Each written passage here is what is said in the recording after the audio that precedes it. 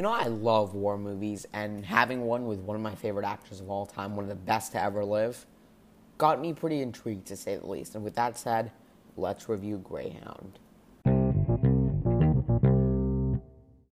Greyhound was directed by Aaron Schneider and stars Tom Hanks, who also co-wrote the film. This film follows a U.S. Navy commander, Ernest Krause, who was assigned to lead an Allied convoy across the Atlantic during World War II. His convoy, however, is pursued by German U-boats. Although this is Krause's first wartime mission, he finds himself embroiled in what would come to be known as the longest, largest, and most complex naval battle in history, the Battle of the Atlantic. So this film was originally distributed by Sony Pictures, but was sold off to be premiered on Apple TV Plus due to the pandemic, and this was one that I was slightly intrigued by just because obviously I love war movies. Like I mentioned, I love Tom Hanks. He's in this movie. And also I kind of like the concept of the movie, and the first little teasers they showed I was kind of intrigued by. However, as we got closer to the movie, more red flags started appearing to me, and then I started getting a little concerned for this film. Firstly, I have three things to mention. Firstly, this film was sold off by Sony to be released digitally, which was very strange to me for a Tom Hanks-led film. One of the most famous actors, he could pretty much sell anything you put him in. That got me pretty worried that maybe this movie wasn't as good as they kind of hoped it could be.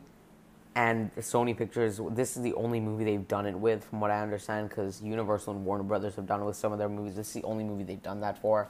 Secondly, the past few trailers, I think, have made it out to be a pretty generic-looking movie. But lastly, and the biggest thing to me, was the hour and 31-minute runtime. And discounting credits, it's 10 minutes under an hour and a half long. It's pretty much an 80-minute war film starring Tom Hanks, and that got me pretty worried. I was like, okay, there's something up. I mean, I'll talk about the runtime a little more, but getting into the review, starting things off, I pretty much want to talk about how some of the things that I was kind of just let down by watching this movie.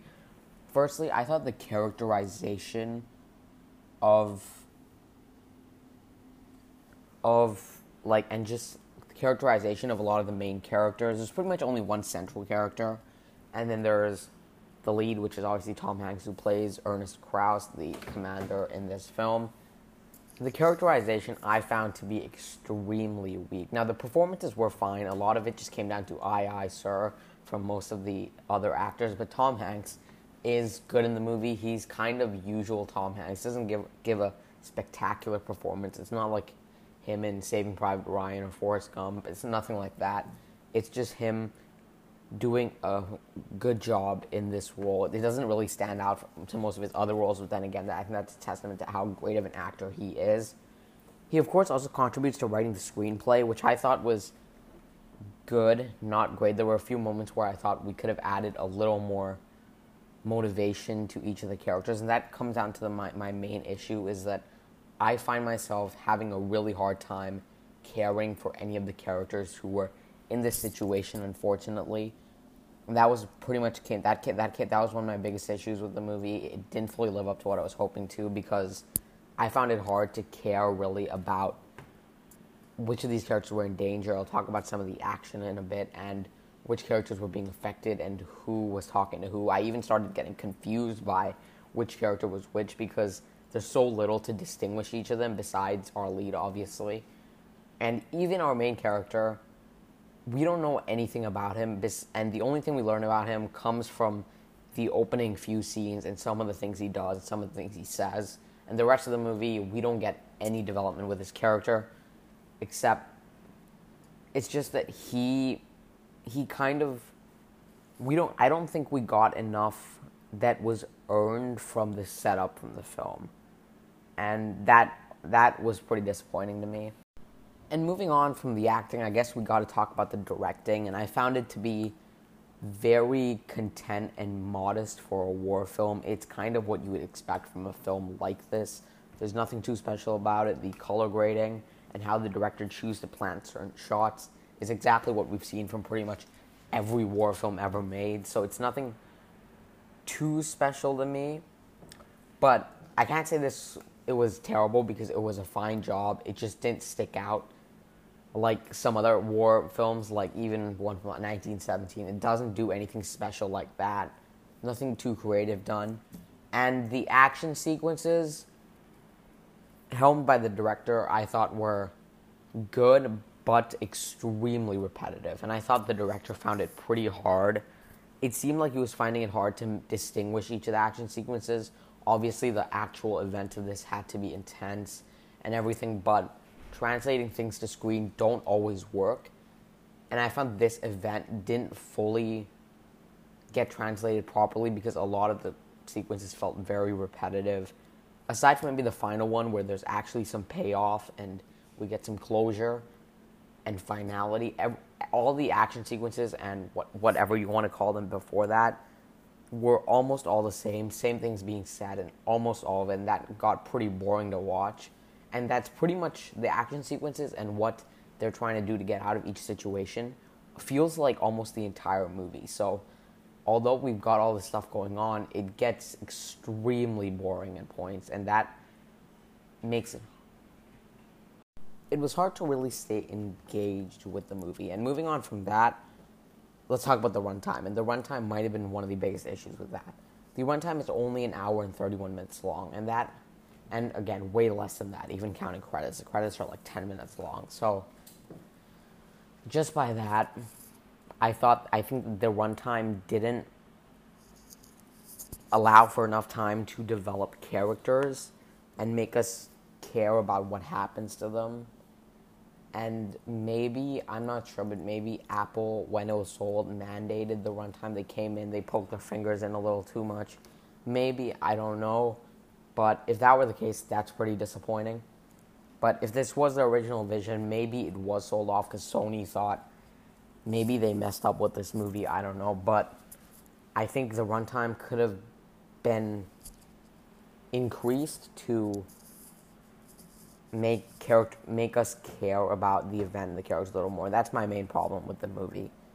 And I think the fact that it was on streaming makes it even more annoying because a streaming movie can be like 4 hours long and you can just break it up. It's not like a theatrical experience. It's not like people aren't going to watch it. So that was my main thing.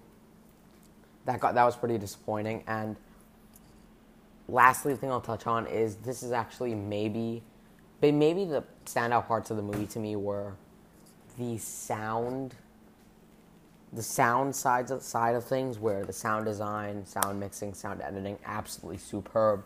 The editing of the movie makes it move pretty fast, even though the movie gets pretty repetitive. So you're not always like, I just want this to end. You're more just, can we move on type of so it goes by pretty fast, and it's a short movie, so that's not the hardest thing to do.